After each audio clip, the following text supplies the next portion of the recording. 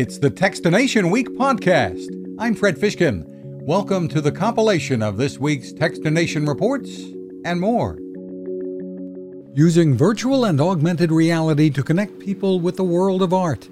The Museum of Virtual Arts, or MOVA, is the name being used by a group of Princeton University graduate students who are looking to bring new experiences to people who are often unable to visit museums, perhaps for economic reasons, geographic locations, or even those in assisted living.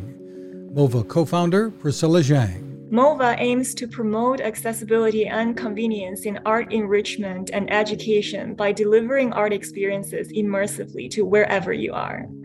We hope to give the access of art to them. The students were guests on episode 36 of the What's Next Living Longer, Better, Smarter podcast. You can find more info about the effort at movarts.com. A study at Ohio State's Neurological Institute has found that smart socks from a company called Polarum can be a very effective way to reduce the risks of falls in hospital settings. Those falls can often be serious and result in extended hospitalizations or worse. The socks have sensors that connect via Bluetooth to an iPad, which in turn uses Wi-Fi to alert nurses or caregivers when a patient is trying to get up. Co-founder Chris Baker.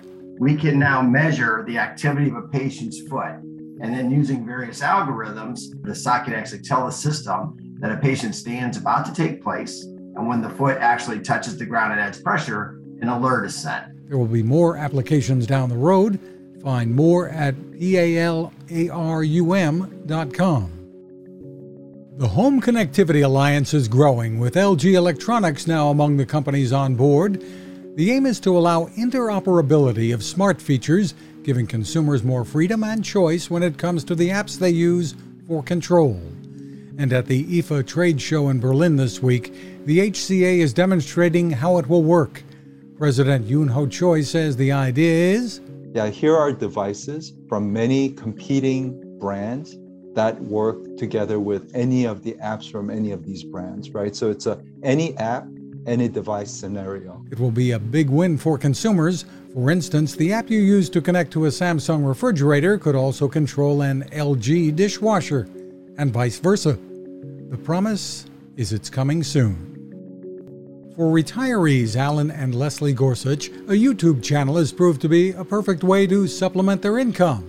After moving to the Portuguese island of Madeira, the couple created the It'll Be Fun channel to help others making similar decisions.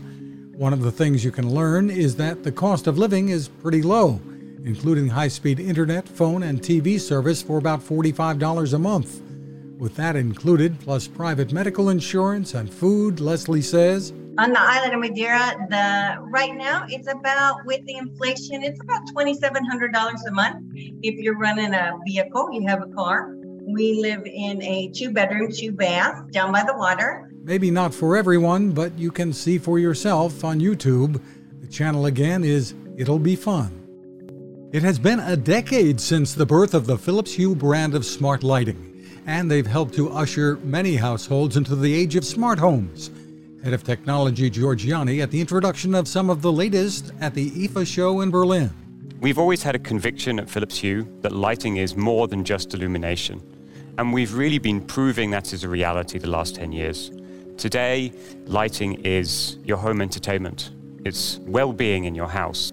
It's the atmosphere that we all live in. Philips Hue has unveiled a new gradient light strip for PC gaming, new light guide bulbs in different shapes with matching pendants, and more. That's on top of the track lighting and lamps announced earlier in the summer. We've been impressed with the reliability of products and their longevity too. Those are our reports for this week. You can find a full archive of reports and complete interviews at Techstination.com. Thanks for listening. Now this.